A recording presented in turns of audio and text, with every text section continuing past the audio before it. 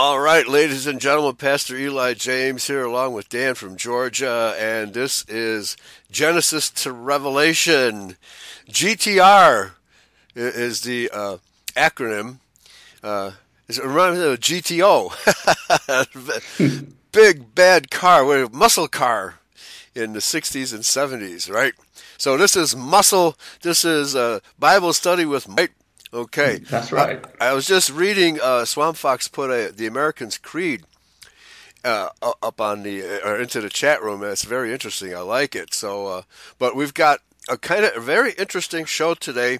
We're going to do a lot more commentary and introduction to chapter 31 of Genesis because there's been there's a mistranslation or a copyist error in there somewhere. And we're going to discuss why. It has to do with the so-called gods that Rachel stole from Laban. There's more to this than meets the eye, and it's a very, very serious situation. It is not just, she didn't steal little figurines of Babylonian gods. That's not what she took. And technically, what she took was not theft, although Laban considered it theft. At least it wasn't theft under the circumstances, because, as it turns out, Laban did not have any sons.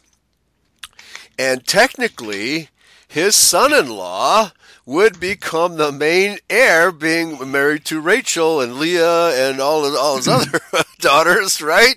That Jacob would become the main heir, the patriarch of the family, and the inheritance upon Laban's death would therefore go to Jacob. Okay? And so what Rachel stole was something way more significant than a figurine of some Babylonian god. We'll go into that. But first, because go ahead, Dan. I was just going to say, I don't think Laban is the most trustworthy person. No, and he's not too bright either. All right. Maybe a little bit. Yeah. Look how he tricked Jacob. Yeah, he's a little bit like Esau, right? Pretty devious, actually, cunning. Yeah, right. Yeah, he's a conniver. He was a conniver. Yeah, but the circumstances of his family structure, because he lacked a son, made Jacob a potential heir of his entire estate. And Laban was trying to prevent that from happening. We'll get into that very shortly. So we're going to have a very interesting show today. But now, one of the questions that came up in last show and actually previous show was, who are the Chaldeans? And yeah, it's a question very, very few Bible scholars ask. It's something that has been kind of, how should I put it, left in abeyance because of, I guess, lack of interest, right? So, but it's very important to understand who these Chaldeans were. And so I couldn't find any modern research on the subject that was actually worth repeating here on the air. So I remembered Josephus. And so this is book 1, chapter 1.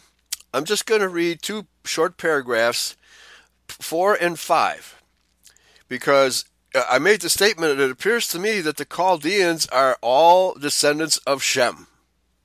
Okay? And so consequently they are our kinspeople, our kinsmen, and that we should treat them as such. They were Adamites, they were Shemites, and the various families that devolved from them are our brethren, okay? But nevertheless, there was a lot of paganism being taught, and Haran and Terah, Abram's relatives, weren't really practitioners of the true faith that they should have been practicing. So here's what Josephus has to say on the subject. Paragraph 4. Shem, the third son of Noah, had 5 sons, who inhabited the land that began at Euphrates and reached to the Indian Ocean. So that's huge territory, but we're basically talking Mesopotamia, the western edge of the Fertile Crescent. the eastern edge of the Fertile Crescent. For Elam left behind him the Elamites, the ancestors of the Persians. Asher lived at the city of Nineveh and named his subjects Assyrians, who became the most fortunate nation beyond others, the big, powerful, and brutal as time went on. Arphaxad named the Arphaxadites, who are now called Chaldeans. Okay? So, Josephus tells us the descendants of Arphaxad are called Chaldeans. Aram had the Aramites, which the Greeks called Syrians, as Lod founded the Lodites, which are now called Lydians. Of the four sons of Aram, Uz founded Trachonitis and Damascus. This country lies between Palestine and Cilicia. Ul founded Armenia, and Gather the Bactrians. So this is really important information here. This gives a direct line of descent for all of these nations, most of which still exist by name. Okay? I don't think anybody's ever done a study about this because I had all kinds of trouble finding anything relevant. But this is a really good synopsis from Josephus as these nations, and they were founded by the Chaldeans and or Shemites. Okay? So he says very straightforwardly, Arphaxad named the Arphaxadites, who are now called Chaldeans. But to continue here, because this is very, very good information. So Gaither founded the Bactrians, and Mesa the Messanians, who I've never heard of. It is now called Charax-Spasini. Sala was the son of Arphaxad, S-A-L-A, and his son was Eber.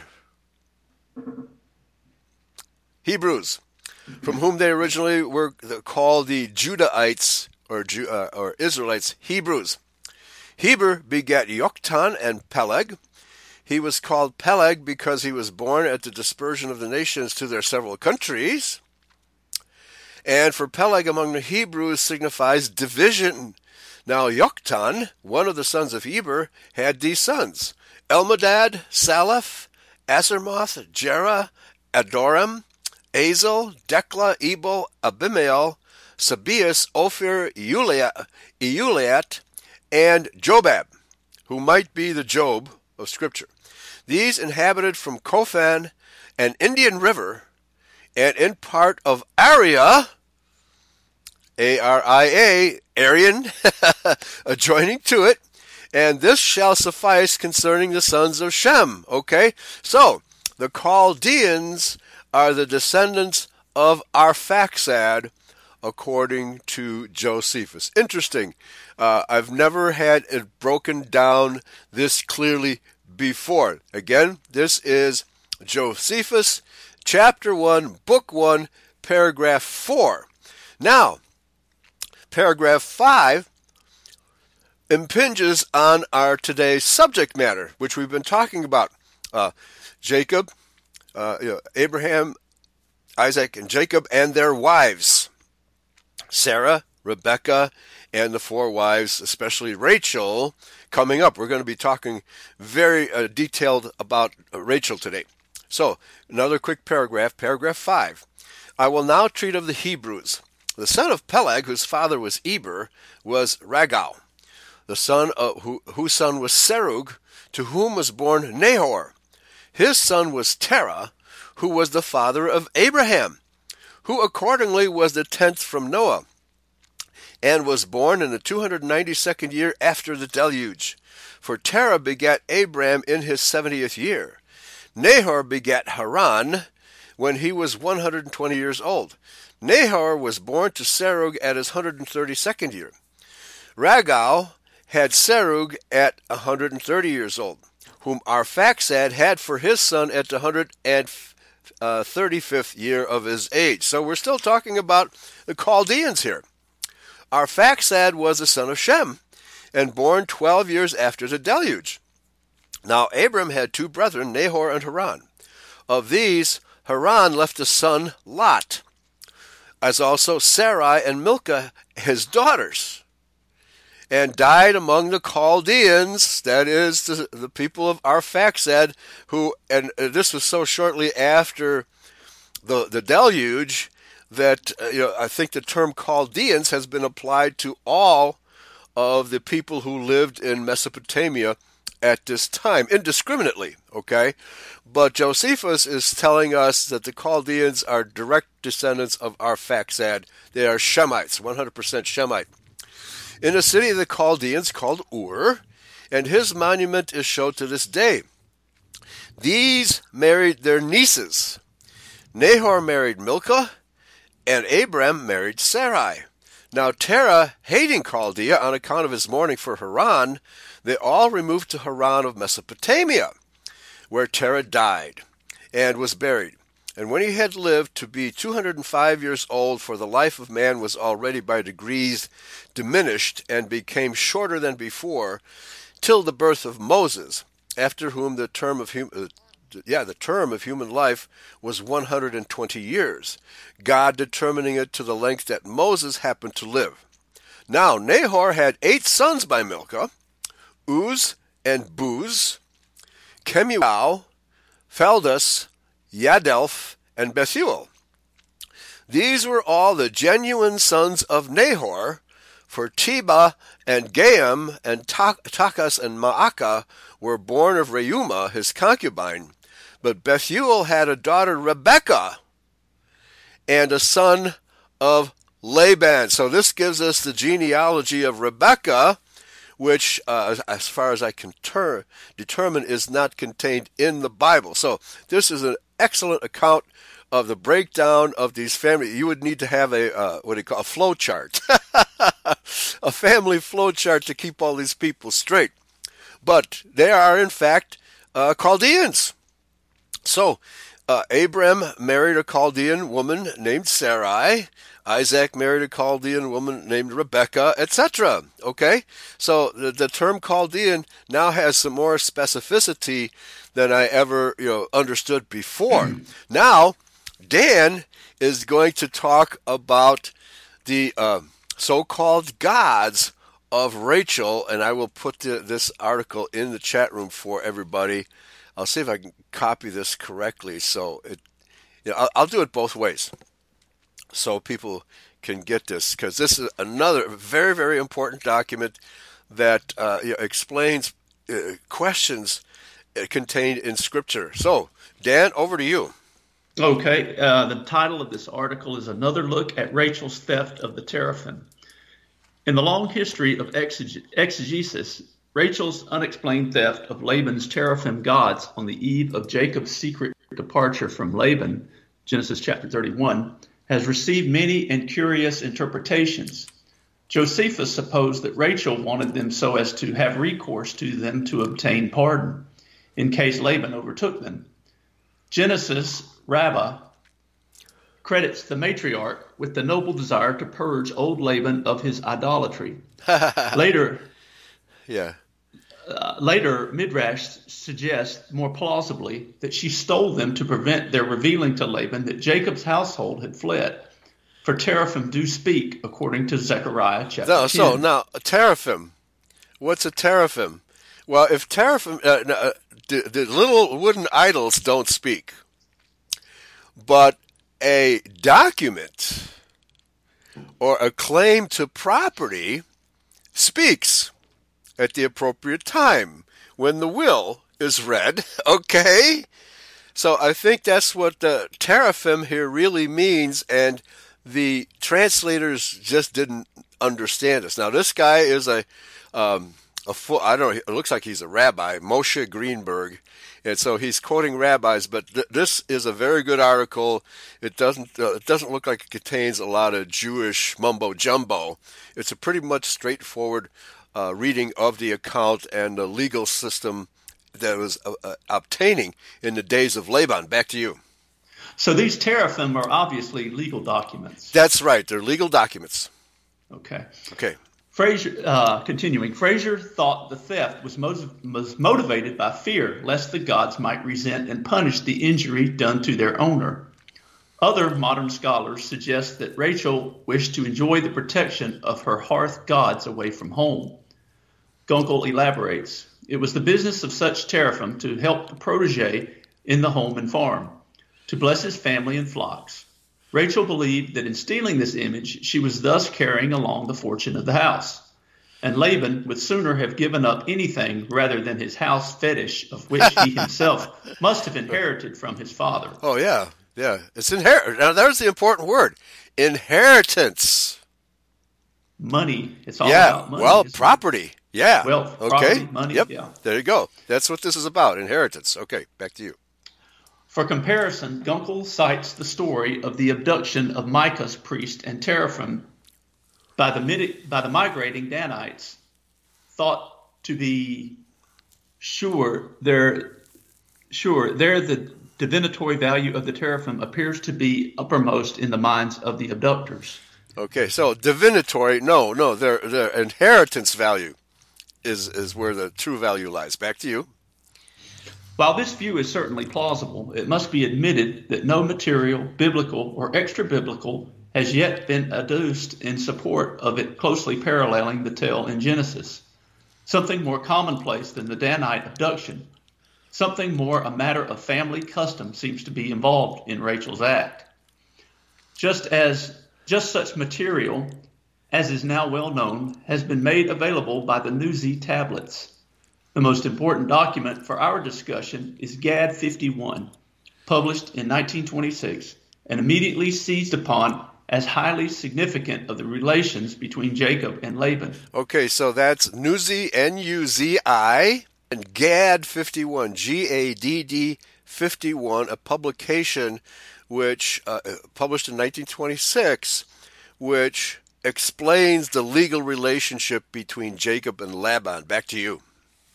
Gad 51 is an adoption document. The adopter states that at his death, the adoptee shall become his Ewuru, heir by irregular succession. Okay, so right, so very important here. Jacob is slated to be the heir of Laban. Okay, very important. This is not discussed in Scripture. Back to you.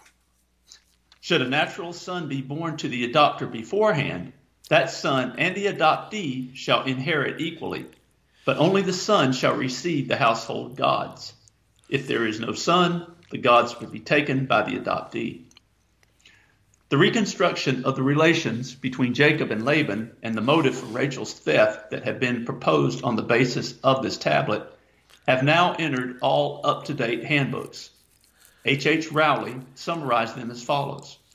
It has been conjectured that Laban had no sons at the time of Jacob's marriage of Leah, but that he subsequently became the father of sons, who were therefore now superior in legal standing to Jacob. By carrying off the Teraphim, however, Rachel preserved for Jacob the chief title to Laban's estate. Okay, that is extremely important. Now, nobody knows whether Laban had any sons or not, of his own loins. And so, but if he did, then Jacob would still be a co-equal heir, right? So now, based on that, why do you think Rachel stole the Teraphim? So Jacob would be the sole inheritor. Well, either sole, if there was no natural son for Laban, or a co-equal inheritor. Okay? That's why she stole the Teraphim. Yeah, I don't think there's any mention of Laban having any sons in Scripture. No, there isn't, nor is there any record anywhere else. So that's up for grabs. So what Rachel did was that they actually belonged by right to Jacob. All right, because he was the only heir at the time. So it was not theft. She had every right to take them. Absolutely. That's the point here. This is fantastic stuff. Please continue.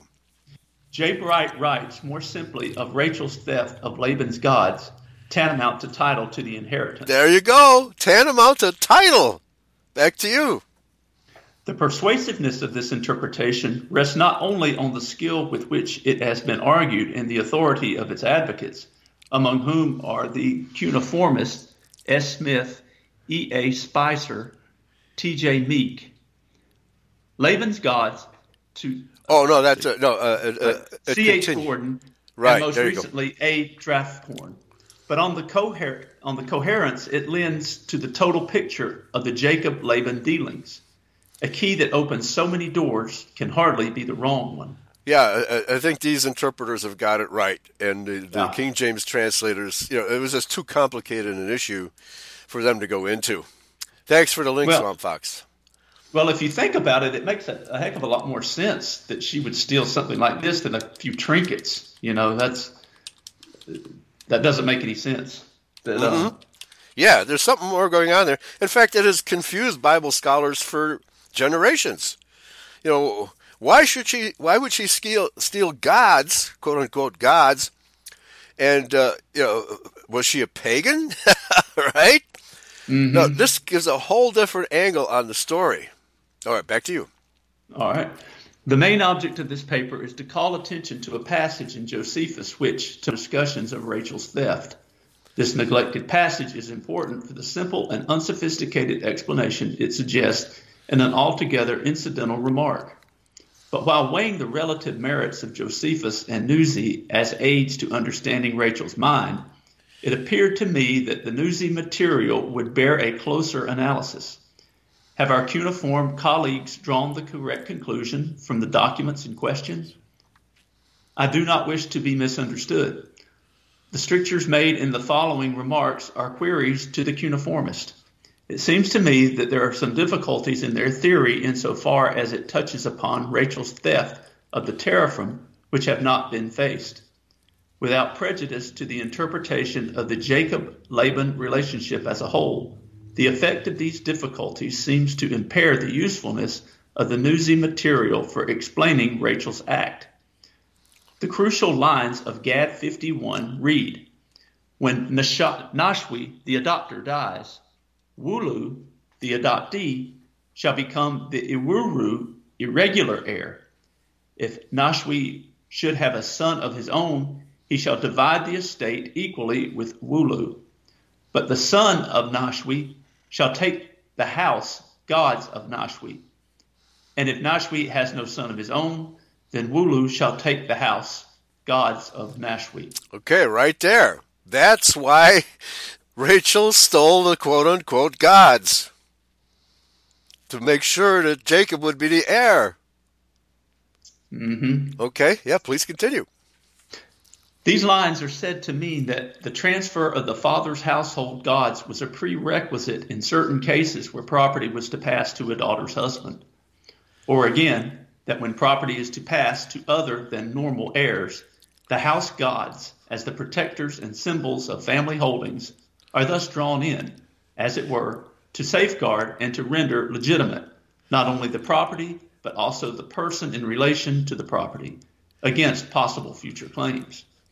This is not a precise statement of the import of our document, for even if Nashwi should have a natural son who gets the gods, Wulu remains an equal heir with him. No gods must be produced by Wulu to safeguard his right to share in the estate, despite his being an irregular heir. Applying this to Jacob's situation, if Jacob were regarded as an Iwuru, he did not need to have Laban's gods to ensure his title to a share in Laban's estate. All he needed was Laban's statement that he was entitled to a share. Okay, now what was Laban's word worth at this point? Not much. Not much, right? Okay, back to you. Having that, his title was secure. Supposedly. But what if he did not have that? Or if Laban wished to cut him off from a previously promised share? Would his possession of the house gods defeat Laban's purpose? To answer that, we must first clarify the place of house gods in inheritance. Okay, let's go a little deeper into this because this is very interesting. Back to you. What is determined by bequeathal of the gods is not title to an inheritance share, but rather who is to carry on as paterfamilias. That determination is separate from the matter of dividing up shares in the estate. Who becomes the family patriarch? That's what's at stake here. Wow. Back to you. That determination is separate from the matter of dividing up shares in the estate, in this document as well as in others.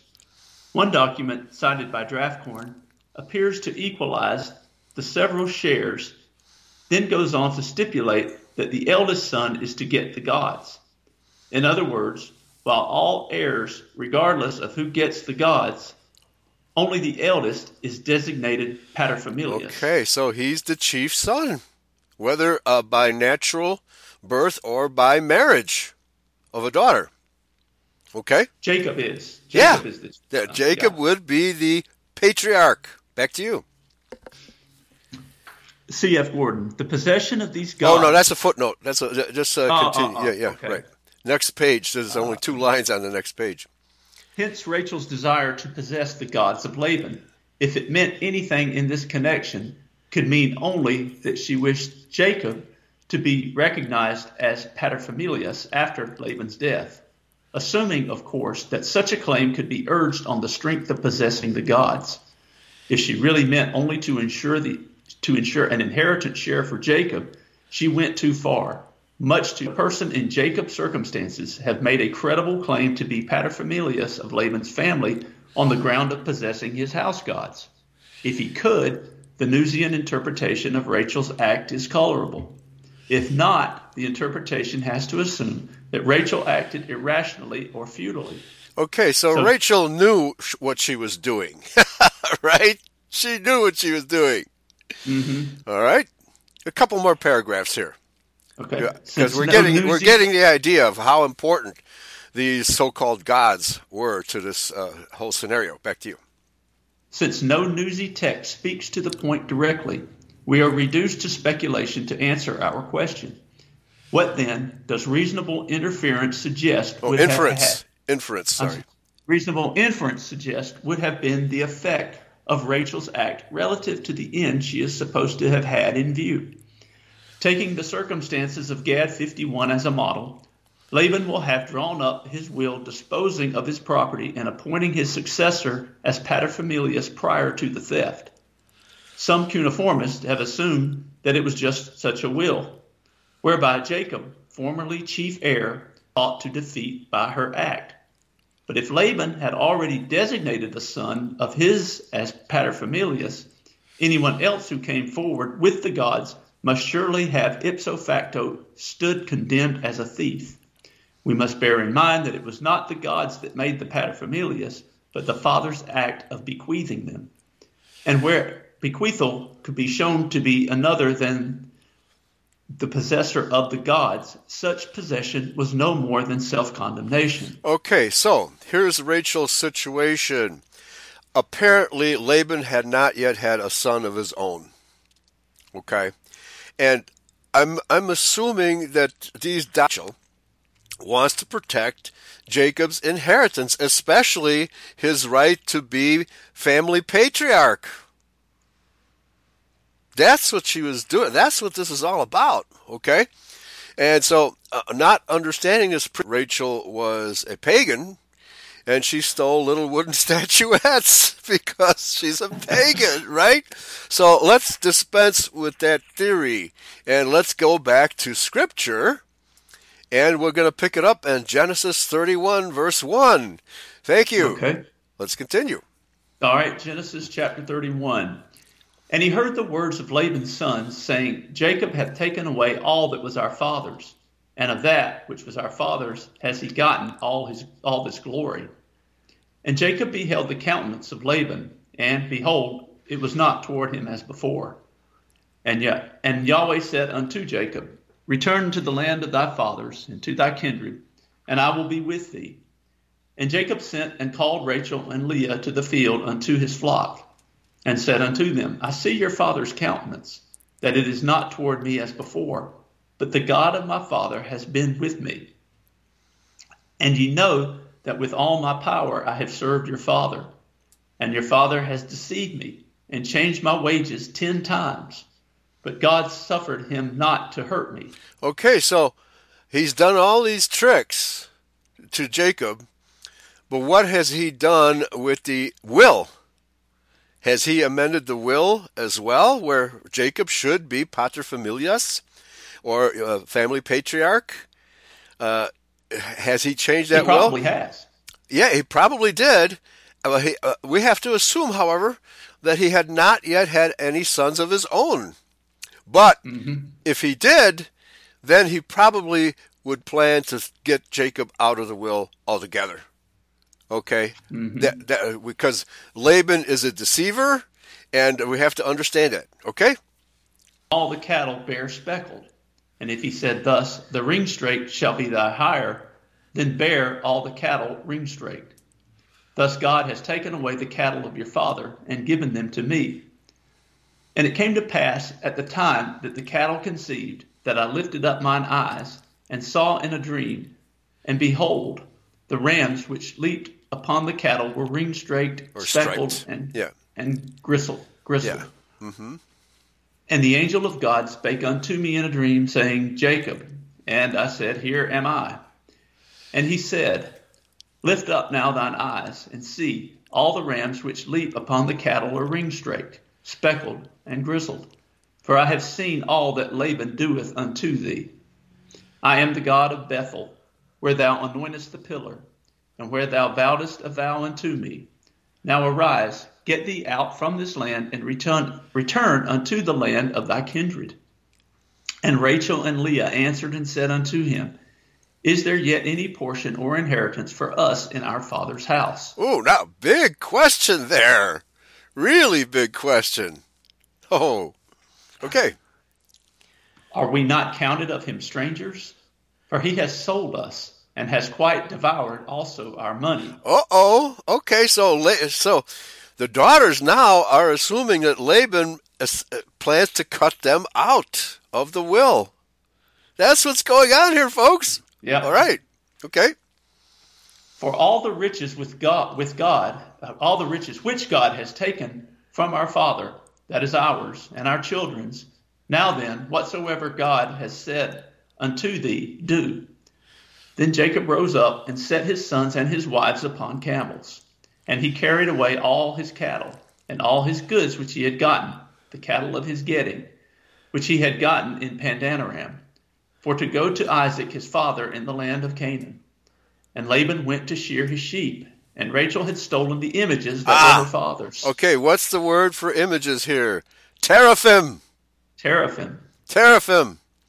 Images. Now, you can't assume that an image is a little wooden statuette. It could be a document, a copy of a document, or the original, right? Okay, that's what's going on here, folks. This is wonderful stuff. We finally understand what Genesis chapter 31 is about. Back to you. Verse 20, And Jacob stole away unawares to Laban the Syrian, in that he told him not that he fled. So he fled with all that he had, and he rose up and passed over the river, and set his face toward the Mount Gilead. And it was told Laban on the third day that Jacob was fled. And he took his brethren with him, and pursued after him 7 days' journey, and they overtook him in the Mount Gilead. And God came to Laban the Syrian in a dream by night, and said unto him, Take heed that thou speak not to Jacob either good or bad. Then Laban overtook Jacob. Now Jacob had pitched his tent in the mount, and Laban with his brethren pitched in the Mount of Gilead.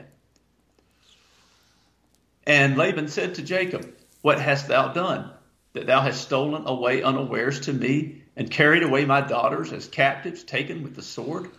Ooh. Wherefore didst thou flee away secretly, and steal away from me, and did not tell me, that I might have sent thee away with mirth, and with songs, with tabret, and with harp? And hast not suffered me to kiss my sons and my daughters? Thou hast now done foolishly in so doing. And it is in the power of my hand to do you hurt. But the God of your father spake unto me yesternight, saying, Take thou heed that thou speak not to Jacob either good or bad. And now, though thou wouldest needs be gone, because thou sore longest after thy father's house, yet wherefore hast thou stolen my gods? Okay, now there it's Elohim. Okay. So, the only thing I can see here is perhaps the teraphim, the document, was rolled up and stuffed inside a wooden figurine. That's my guess. I have no better explanation. Back to you. That makes perfect sense. Okay.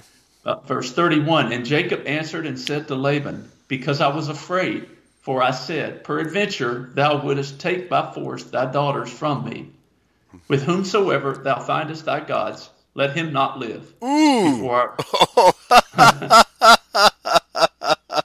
Yeah, they better not find those gods. Okay. Before our brethren discern thou what is thine with me, and take it to thee. For Jacob knew not that Rachel had stolen them. Right. And Laban went into Jacob's tent, and into Leah's tent, and into the two maidservants' tents, but he found them not.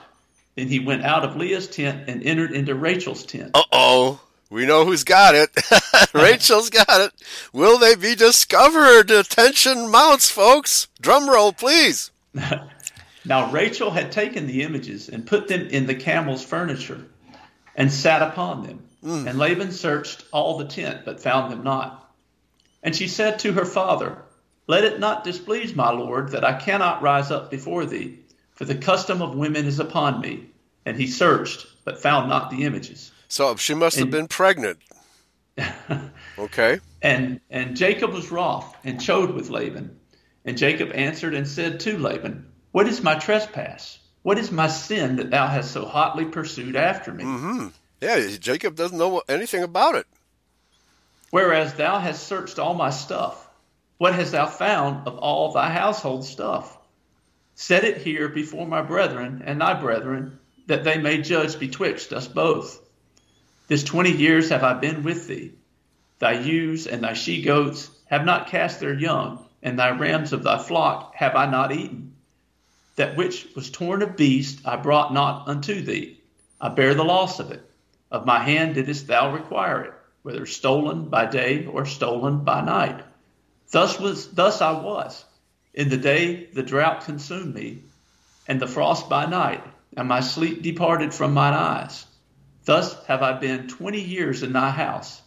I served thee 14 years for thy 2 daughters, and 6 years for thy cattle, and thou hast changed my wages 10 times. Yeah, so I've done right by you, but you haven't been doing right by me. Okay? That's what Jacob is saying.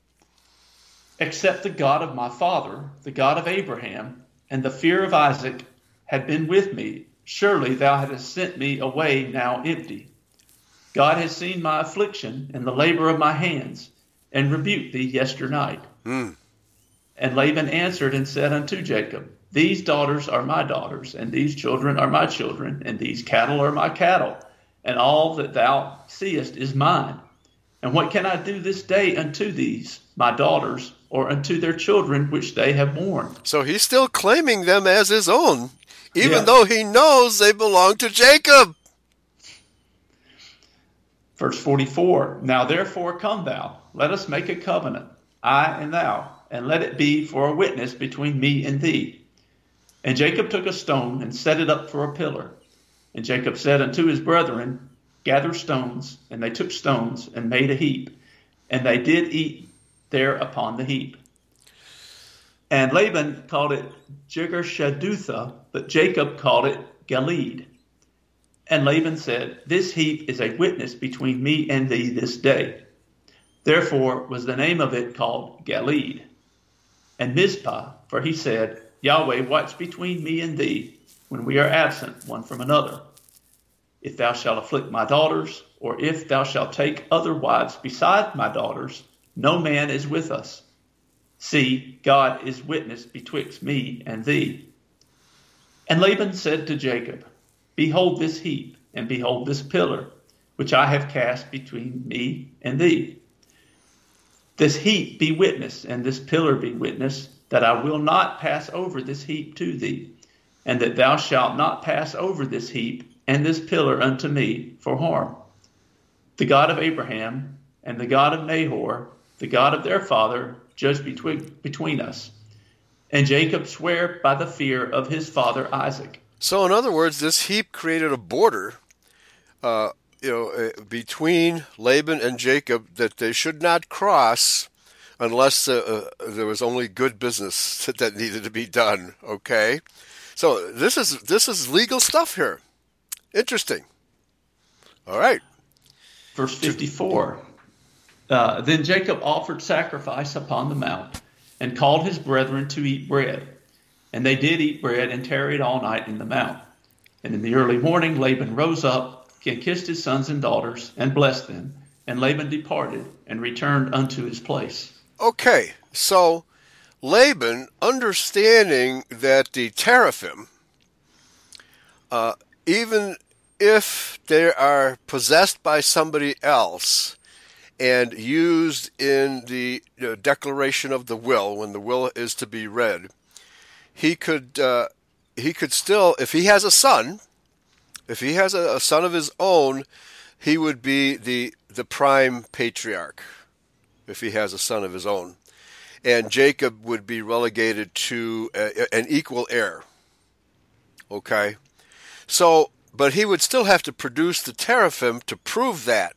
Okay? So, Laban's well off in any case.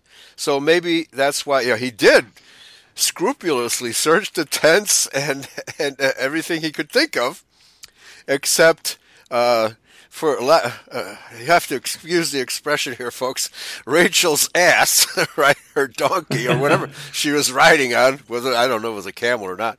But yeah, that's why he came to search for that, because that was the inheritance document which gives Jacob all these rights of inheritance. Very important stuff, okay? So, wow, what a chapter. Very important to understand what's going on in this chapter, all right? So, let's see, we have about 15 minutes left, so let's go into chapter 32, Dan. Chapter 32, And Jacob went on his way, and the angels of God met him. And when Jacob saw them, he said, This is God's host. And he called the name of that place Mahanaim. And Jacob sent messengers before him to Esau his brother unto the land of Seir, the country of Edom. And he commanded them, saying, Thus shall you speak unto my lord Esau. Thy servant Jacob saith thus, I have sojourned with Laban, and stayed there until now. And I have oxen and asses, flocks and manservants and women servants, and I have sent to tell my lord that I may find grace in thy sight. And the messengers returned to Jacob, saying, We came to thy brother Esau, and also he cometh to meet thee, and 400 men with him. Then Jacob was greatly afraid and distressed, and he divided the people that was with him, and the flocks and herds and the camels into 2 bands, and said, If Esau come to the one company and smite it, then the other company which is left shall escape. And Jacob said, O God of my father Abraham, and God of my father Isaac, Yahweh, which saidest unto me, Return unto thy country and to thy kindred, and I will deal well with thee. I am not worthy of the least of all the mercies and of all the truth which thou hast showed unto thy servant. For with my staff I passed over this Jordan, and now I am become 2 bands. Deliver me, I pray thee, from the hand of my brother, from the hand of Esau, for I fear him, lest he will come and smite me, and the mother with the children.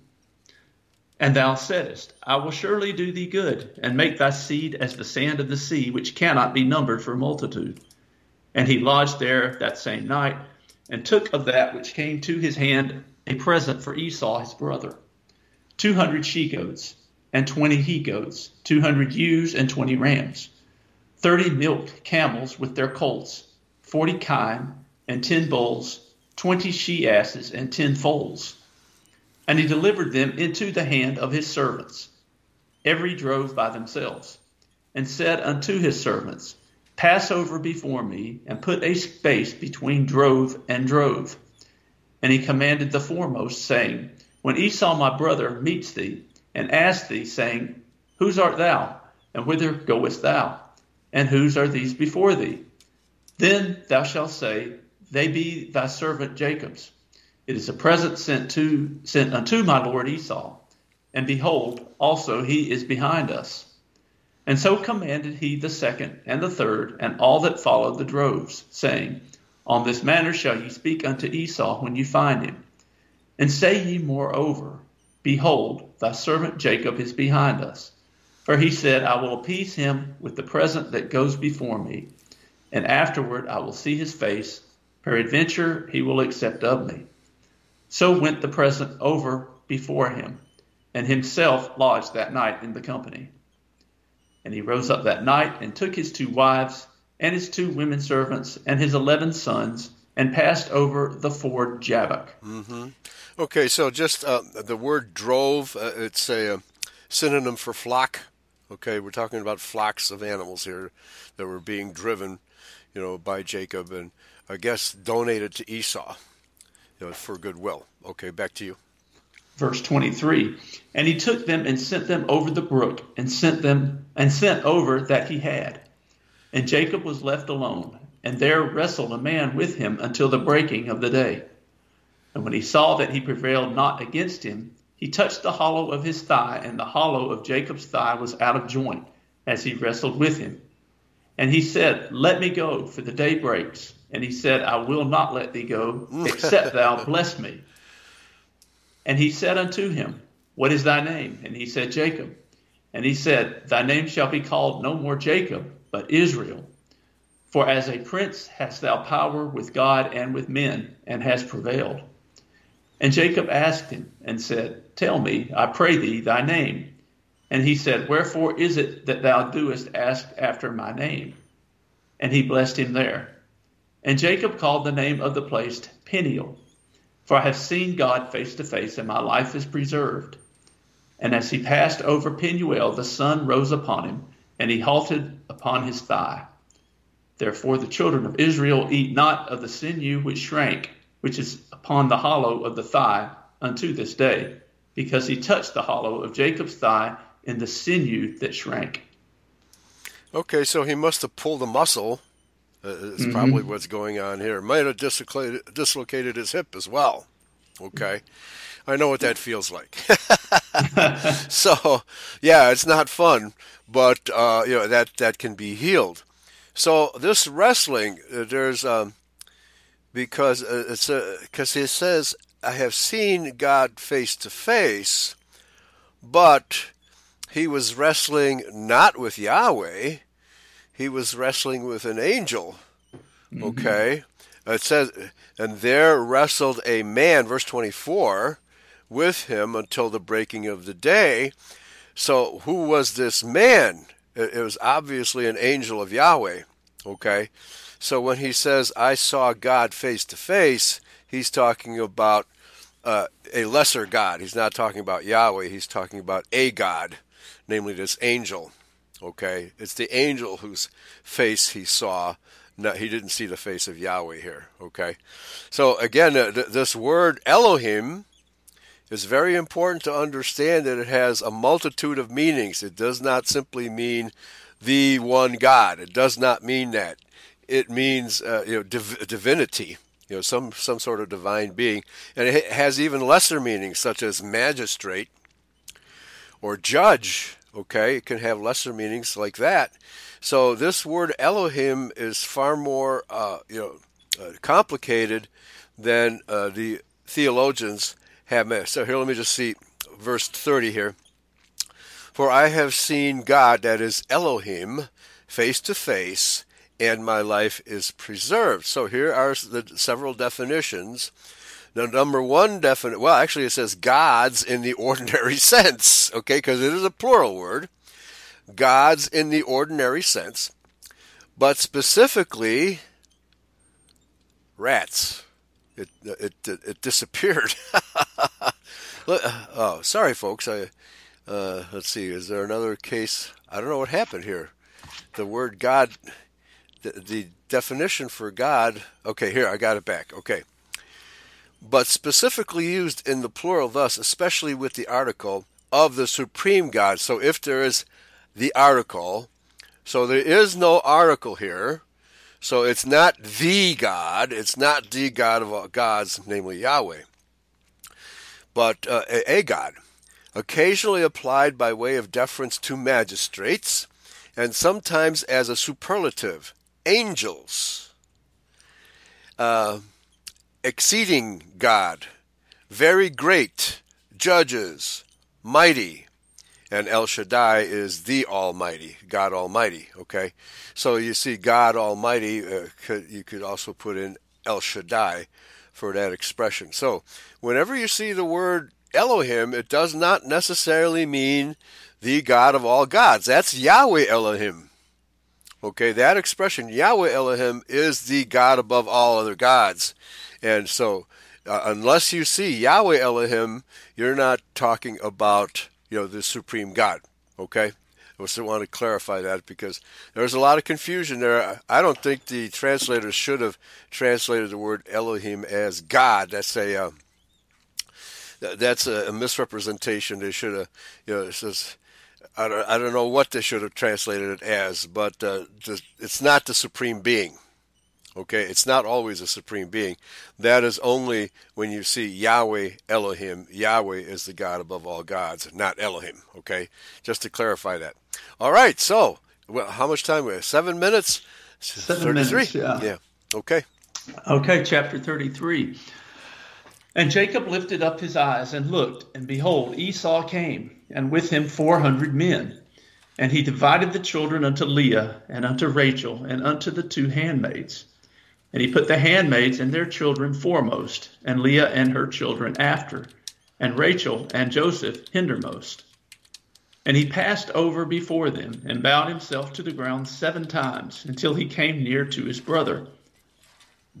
And Esau ran to meet him, and embraced him, and fell on his neck, and kissed him, and they wept. And he lifted up his eyes, and saw the women and the children, and said, Who are those with thee? And he said, The children which God has graciously given thy servant. Then the handmaidens came near, they and their children, and they bowed themselves. And Leah also with her children came near, and bowed themselves. And after Joseph near, and Rachel, and they bowed themselves. And he said, What meanest thou by all this drove which I met? And he said, These are to find grace in the sight of my Lord. And Esau said, I have enough, my brother, keep that thou hast unto thyself. And Jacob said, Nay, I pray thee, if now I have found grace in thy sight, then receive my present at my hand. For therefore I have seen thy face, as though I had seen the face of God. And okay. But he's almost, there's tremendous deference in Jacob's language here, almost to the point of kissing up. Yeah. Very good. Yeah. Back to you. For therefore I have seen thy face, as thou hadst seen the face of God, and thou wast pleased with me. Take, I pray thee, my blessing that is brought to thee, because God has dealt graciously with me, and because I have enough. And he urged him, and he took it. And he said, Let us take our journey, and let us go, and I will go before thee. And he said unto him, My Lord knoweth that the children are tender, and the flocks and herds with young are with me. And if men should drove or drive them one day, all the flock will die. Let my Lord, I pray thee, pass over before his servant, and I will lead on softly, according as the cattle that goes before me, and the children be able to endure, until I come unto my Lord unto Seir. And Esau said, Let me now leave with thee some of the folk that are with me. And he said, What needeth it? Let me find grace in the sight of my Lord. So Esau returned that day on his way unto Seir. And Jacob journeyed to Succoth, and built him an house, and made booths for his cattle. Therefore the name of the place is called Succoth. And Jacob came to Shalem, a city of Shechem, which is in the land of Canaan, when he came from Pandanaram, and pitched his tent before the city. And he bought a parcel of a field where he had spread his tent at the hand of the children of Hamor, Shechem's father, for 100 pieces of money. And he erected there an altar and called it El Elohi Israel. Okay, very good. All right, so I didn't realize this before, that Esau actually offered Jacob people, A-M, meaning people. So apparently as servants, Esau offered in exchange for the cattle. Edomite servants? Of course, Jacob would have to refuse that, right? No, sorry, no, I don't need that. Thank you anyway. All right. So these 3 chapters that we just dealt with today tell a very complicated story about inheritance and legalities of the patriarchy, okay, which in normal Christianity and Bible scholarship, I've only come across a smattering of this type of commentary. But the commentaries we quoted from Josephus and from this Rabbi Greenberg, by the way, as far as writings by Jews goes, that document is one of the most straightforward and honest, writings I've ever read by a Jew. It's really a good essay. He doesn't try to interject any Masoretic junk, although he does quote a couple of rabbis here and there, but just to give their opinions. And he relies primarily on non-Jewish scholars who've done this work called, what was it, Gad? Was it? I forget now.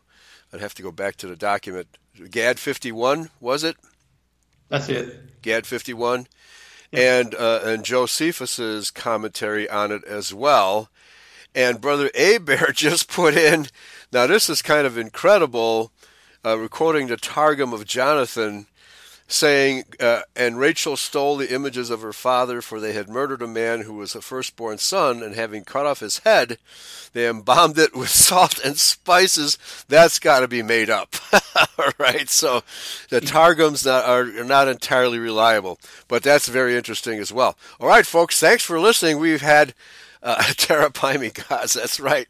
We've had an incredible lesson today. Thanks for listening. Praise Yahweh, pass the ammunition. Thank you, Dan. Take care, Great everybody. Show. Yes.